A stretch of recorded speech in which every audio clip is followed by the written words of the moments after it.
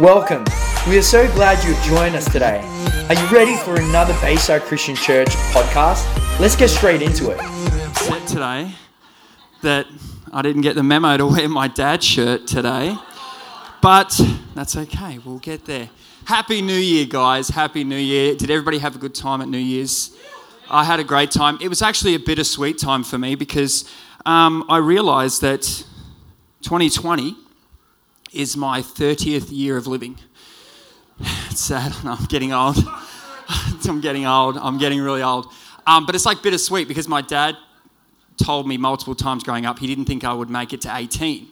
So I've made it to 18 and now I've reached it to 30. So it's like bittersweet. I'm getting old, but at least I made it past what my father thought I would make it.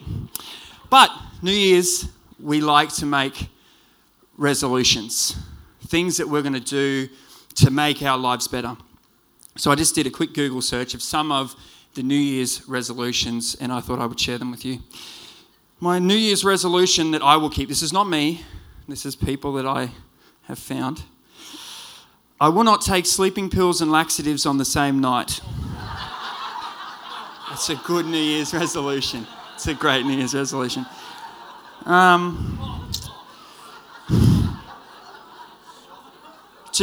New Year's resolution is to become as fat as I was the first time that I thought I was fat.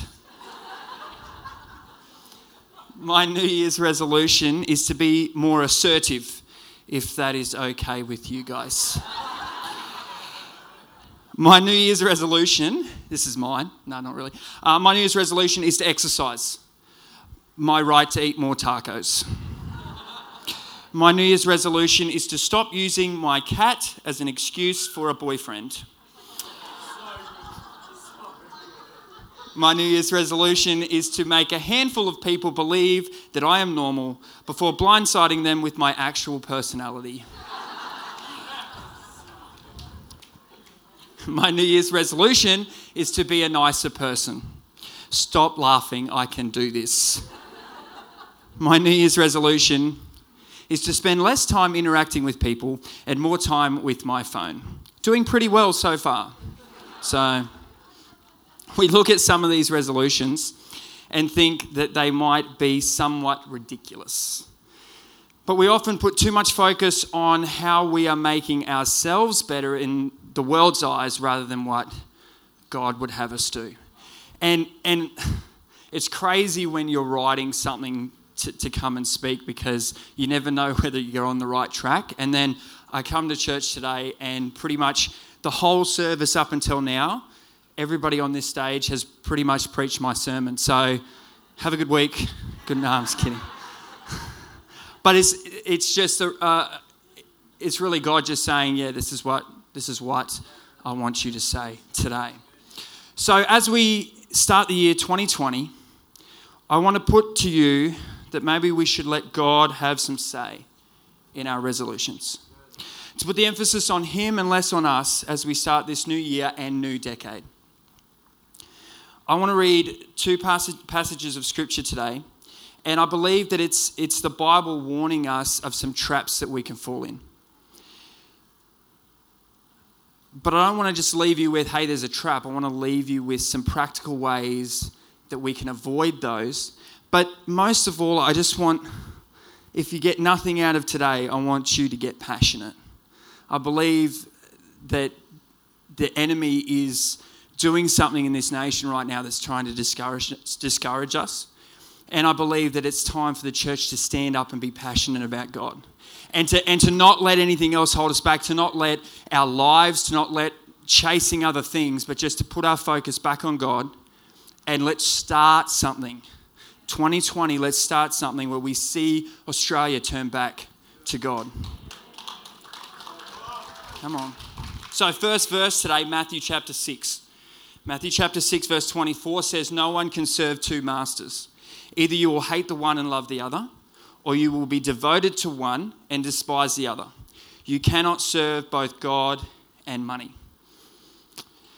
I'm that kind of person that has to put a story with an idea to really understand it. And I've always envisioned this verse as a person trying to serve two masters is like someone trying to sit on a fence, one foot on either side.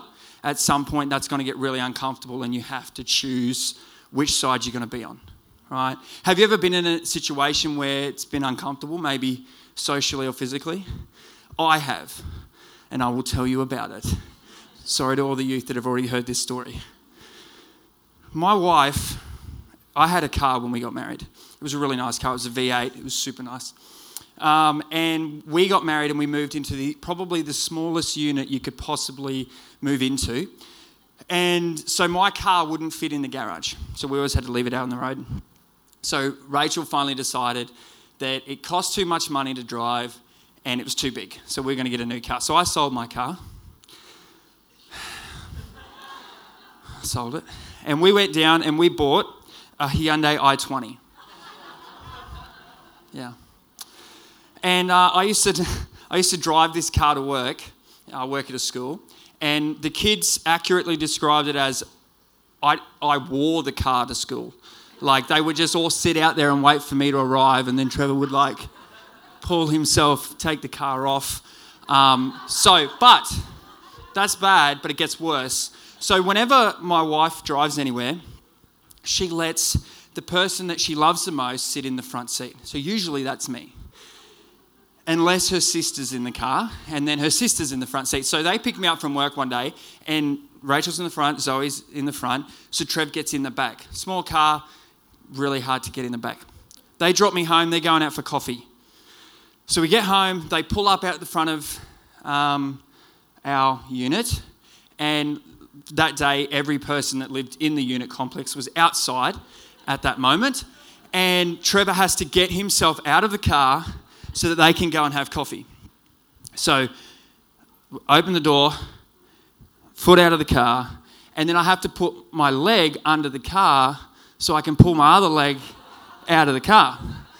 But my wife is in a hurry to get coffee, probably hadn't had one yet. So I get out of the car, put my leg under the car, go to get my other leg out of the car, and she drove off.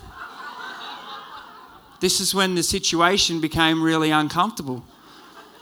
And I guess it was a God situation, because as I went out of the car and she said, "See you, darling, bye," and drove away, I just dropped down to one knee and she ran over the back of my leg. And she just kept driving. She didn't stop.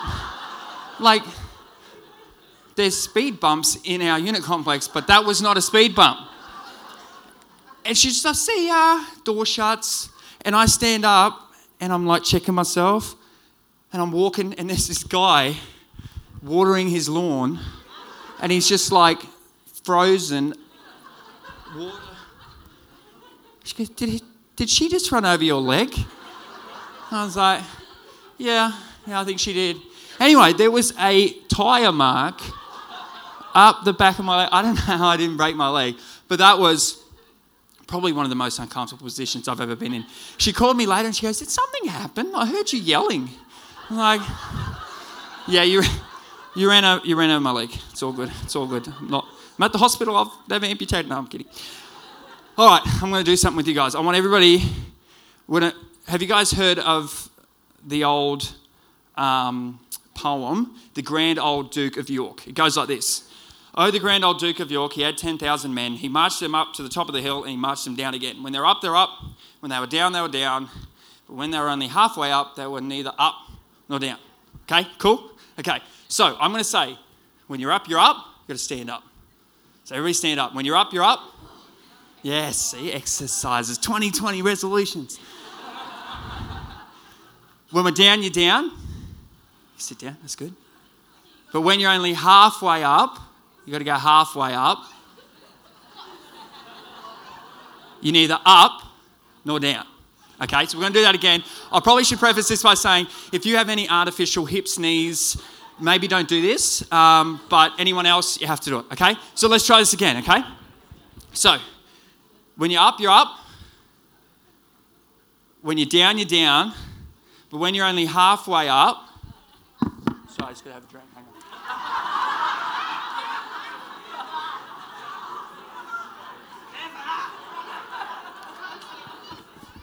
What are the next words? Oh, you're neither up nor down. Okay, you can sit down. I won't make you do it again. I was thinking about making you do it again. Maybe I just put you guys in the most uncomfortable position you've ever been. I don't know.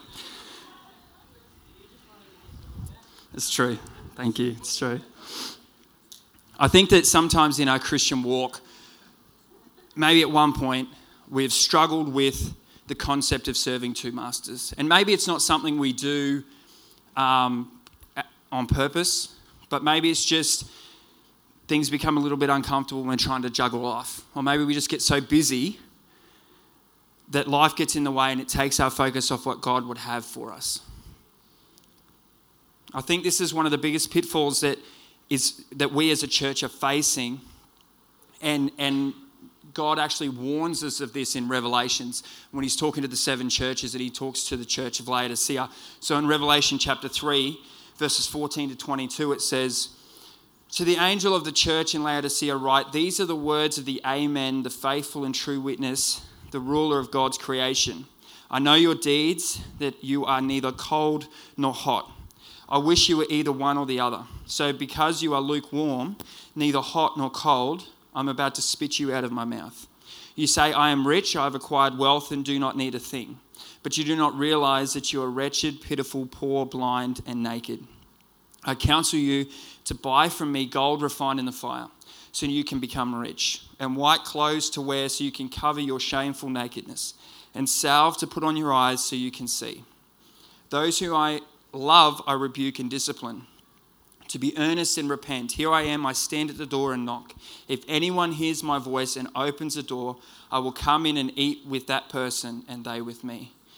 To the one who is victorious, I will give the right to sit with me on my throne, just as I was victorious and sat down with my Father on his throne. Whoever has ears, let him hear what the Spirit says to the churches." Isn't that crazy? A lukewarm Christian. To me, that idea is absurd. It's crazy because who starts off their Christian walk like this? Who in giving their life to Christ says, Lord, take half of me. For the rest of my life, I will half-heartedly serve you. I don't think any one of us, when we made the decision to leave the world behind and serve God, said, I'm going to do it half-heartedly. And yet, a lot of times we find ourselves in this position. Normal people don't say things on their wedding day like, this will probably last a year or two. Or, in 20 years, I'll be leaving you for someone younger and better looking, right? That's not what they say. Remember those commercials in which all the children would say what they wanted to be when they grew up? The announcer comes in at the end and says, no one ever says, I want to be a junkie when I grow up. Because when we are young, we dream of being astronauts and firefighters and ballerinas. Yet it happens. Innocent kids turn into junkies. Starry-eyed lovers get ugly, messy divorces, and fully devoted followers of Christ lose their first loves and get lukewarm. It's sad, but it's true. Francis Chan, who is a pastor in the US, wrote in his book, Crazy Love, he writes out a description of the modern-day lukewarm Christian, and I think it's good to hear. Francis writes, lukewarm people attend church regularly. It's what good Christians do. Lukewarm people give money to charity and church as long as it doesn't impinge on their standard of living. Lukewarm people choose what is popular over what is right when they are in conflict. Lukewarm people don't really want to be saved from their sin. They only want to be saved from the penalty of sin. Lukewarm people are moved by stories about people who do radical things for Christ, yet they do not act. Lukewarm people rarely share their faith with their neighbours, co-workers or friends. Lukewarm people say they love Jesus and his is indeed a part of their life, but only a part. They give him a second of their time, money and their thoughts, but he isn't allowed to control their lives. Lukewarm people love others but do not seek to love others as much as they love themselves. Lukewarm people will serve God and others, but there are limits to how far they will go or how much time, money and energy they are willing to give.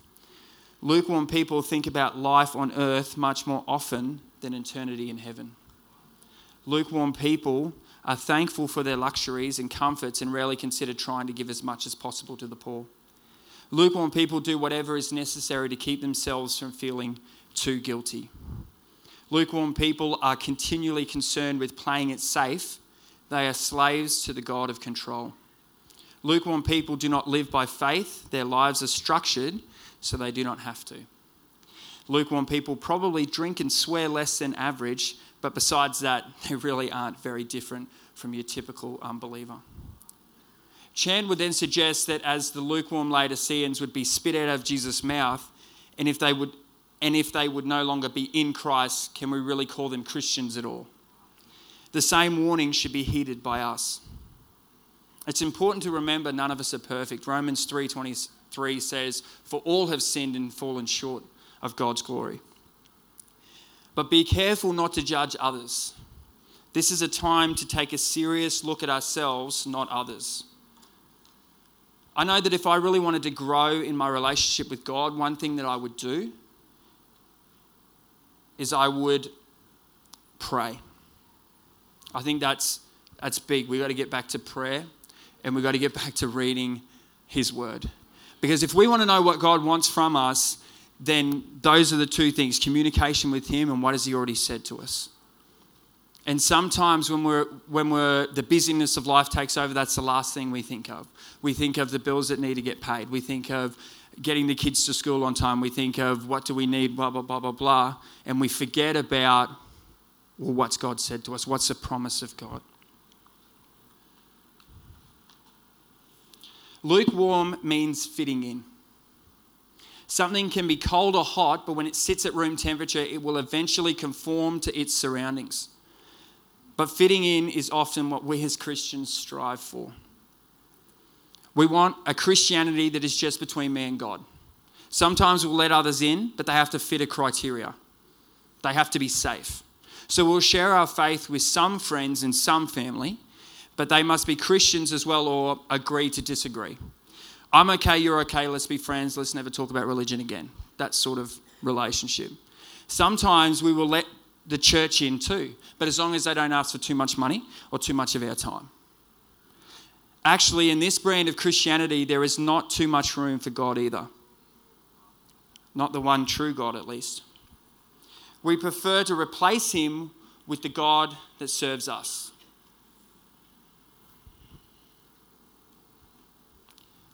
They used to call those idols. We don't like calling them idols anymore. We look back and go, oh, that was really silly. They worshipped idols. But I mean, we worship idols at times as well. I'll tell you what my idol is at times: sport. If there's sport on, Trev's watching it. Can become an idol for me.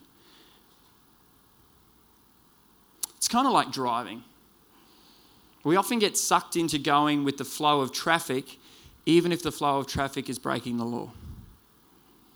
We travel down the road and go with the flow, and anything that disrupts the flow, we don't like. If I get cut off, don't like it. If a person in front of me is too slow, I don't like it. If the person behind me is going too fast, I don't like it. If the speed limit changes, I don't like it. If I see a speed limit sign that also says how fast I'm going, I don't like it. If I see a police car, in that situation, I'm more concerned about my comfort and desires than with what is right. So when Jesus says that He wants us to be known by all men, that disrupts my lukewarm, fit-in, traffic flow style of Christianity. I got two scriptures for you today. John chapter 13, verse 35 says, "By this everyone will know that you are my disciples, that you have love one for another." John 15:8. "This is to my Father's glory, that you may bear much fruit, showing yourselves to be my disciples." So here's the two things. Jesus gives His disciples two signs by which the world will know who they are. These are important. Love one another and bear fruit that glorifies God. Usually we read these and do not disagree with the command that comes with these verses. We know that this is how we should be as God's children, loving and fruit-bearing. It's pretty simple, isn't it? So why do we fall short? Why do we fail? Because yes, that is what we're supposed to do, but it's not about it's not the command, it's the purpose. Jesus says, everyone will know that you are my disciples. That's where the rubber hits the road, because you'll be different. We're not going to fit in. We'll stand out. We won't be going with the flow, we'll be disrupting it. It means being hot, the light in the darkness.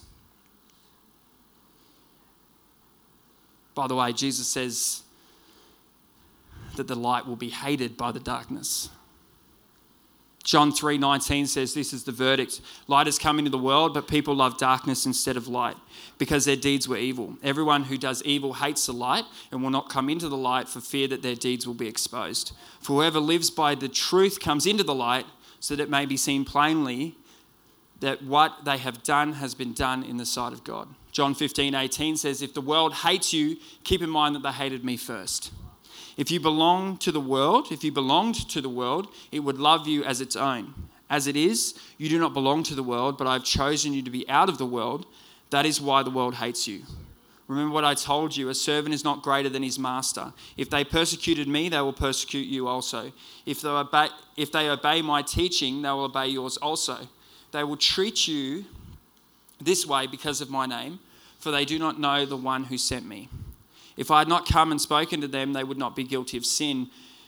But now they have no excuse for their sin. Whoever hates me hates my Father as well. If I had not done among them the works no one else did, they would not be guilty of sin. As it is, they have seen and yet they have hated both me and my Father. But this is to fulfill what is written in the law, they hated me without reason. Jesus tells his disciples that they will be both hated and persecuted because of Jesus' name. Wait, how is that love? It doesn't make sense. Why would I want to stand out if I'm going to be hated and persecuted because of it?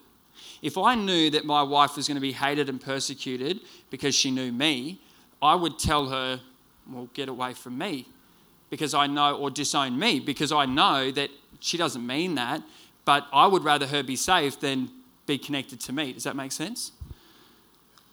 So why is Jesus saying we'll be hated and persecuted, and just hours and days earlier says, okay, here are 2 ways to let everyone know exactly who you are? How does that make sense? Well, let's go right back. Let's go back to Exodus. Exodus chapter 4. God is sending Moses because in Exodus 2, God says he heard the prayers of his people. So he sends Moses to deliver the Israelites out of slavery in Egypt. Part of the process is to go to God's people and to tell them the plan. But Moses gets nervous and asks God for some help. So God gives Moses 3 signs in Exodus 4 that were supposed to show the Israelites that the message and the messenger are from God. The 3 signs were threw the stick down, turned into a snake, picked up the snake, back to a staff, right? Number 1. 2, turned the hand leprous, made it whole again. 3rd one, Nile water into blood. Okay? God used the signs to verify the message and the messenger of Moses were from him. So let's look at Mark 16. And these signs will accompany those who believe. In my name they will drive out demons. They will speak in new tongues. They will pick up snakes with their hands, and when they drink deadly poisons, it will not hurt them at all. They will place their hands on the sick people, and they will get well. After the Lord Jesus had spoken to them, he was taken up into heaven, and he sat down at the right hand of God. Then the disciples went out and preached everywhere, and the Lord worked with them and confirmed his word by the signs that accompanied it. So it says in verse 20, and the Lord worked with them and confirmed his word by the signs that accompanied it. Signs. John 20. Jesus performed many other signs in the presence of his disciples, which were not recorded in this book. But these are written that you may believe that Jesus is the Messiah, the Son of God, and that by believing you may have life in his name. There's a pattern here. God uses signs to confirm his word. He gave Moses signs. He gave Jesus signs. He gave the apostles signs, and he gives us signs. Why? Because they confirm his word. The love we have for one another and the fruit we bear lets the world know that the message we have is from God. So, as we finish up today, there's 2 fundamental truths that don't want to leave you with. And if we can get these, and if we can go into this new year and this new decade, then we are going to go places that no one has ever seen. God's going to take us places that no one has ever seen. Christianity is not a social club. It's a mission. It's a war. It's not about you, it's about the cause, and it's about Christ. Let me give you an example. If you left the church today, Christianity would roll on. If Jesus left the church today, you get my point. If you think getting together on Sunday and singing some songs, listening to a lesson is having arrived, then we're sadly mistaken. We've been given signs because we have been given a mission and a message. 2 Corinthians chapter 5 verse 18 in the Amplified says this, "But all these things are from God, who reconciled us to himself through Christ, making us acceptable to him, and gave us the ministry of reconciliation, so that by our example we might bring others to him." That is, that God was in Christ reconciling the world to himself, not counting people's sins against them, but cancelling them. And he has committed to us a message of reconciliation, that is restoration to favour with God. So we are ambassadors for Christ, as though God was making his appeal through us. We as Christ's representatives plead with you on behalf of Christ to be reconciled to God. It's not a social club. It's a war. I'll get the worship team up, please. Stole my second point. God is a winner. When did God ever lose? When has he ever sent his people out ill-equipped? Never. Doesn't mean it'll be easy or without danger. He tells us about the hate and the persecution. He lets us know. But he's on our side. We are on his side, and he's the winner. God is a winner, and Jesus Christ was and is his greatest weapon. Following Christ is a movement, it's a mission, it's a war. If you want to win, it's got to be obvious what side you're on. No fence sitting, no lukewarmness, no going with the flow. We will stand out. As Christ's men and women, we will love one another deeply, and we will bear fruit that glorifies God. And these are the signs to the world that we are his, and the message we bring is from him. Did you know that there is virtually no difference in the numbers when it comes to divorce, abuse, addiction, suicide, depression between Christians and non-Christians? Are God's people losing? Or are there a lot of lukewarm people who've been spit out of Jesus' mouth and don't even realise it? What will you do? I'll have everybody stand today. Are you going to stand up and be counted? I know in praying and writing this message, that's the one thought that God's left with me. Are you going to stand up and be counted? Or are you going to go with the flow?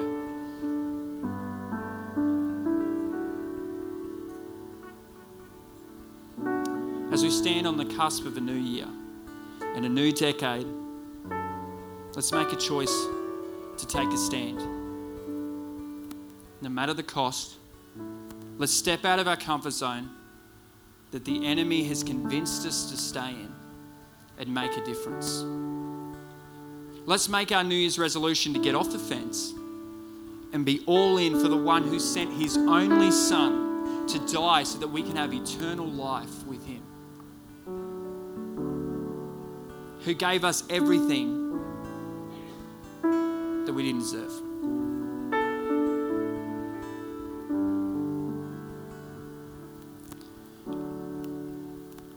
I just want us to close our eyes today, and we're going to start to sing this worship song. And as you do, I just want you to really press in. Press into what's God saying to you today. What does God want from you this year? What does God want from you this decade? Does he want you to turn back to him? Does he want you to get a little bit fired up for him? Does he want you to come to him for the first time? As we begin to sing, I just want to leave you with this one quote. And I urge you, fan the flame, get hot, quit the club, join the army. Thank you for joining us. The Bayside Christian Church community aims to transform our city and beyond with the life and power of Jesus Christ. If you want to know more or just keep in touch, check us out at www.baysidechristianchurch.com.au or follow us on our social media sites at Bayside Christian Church.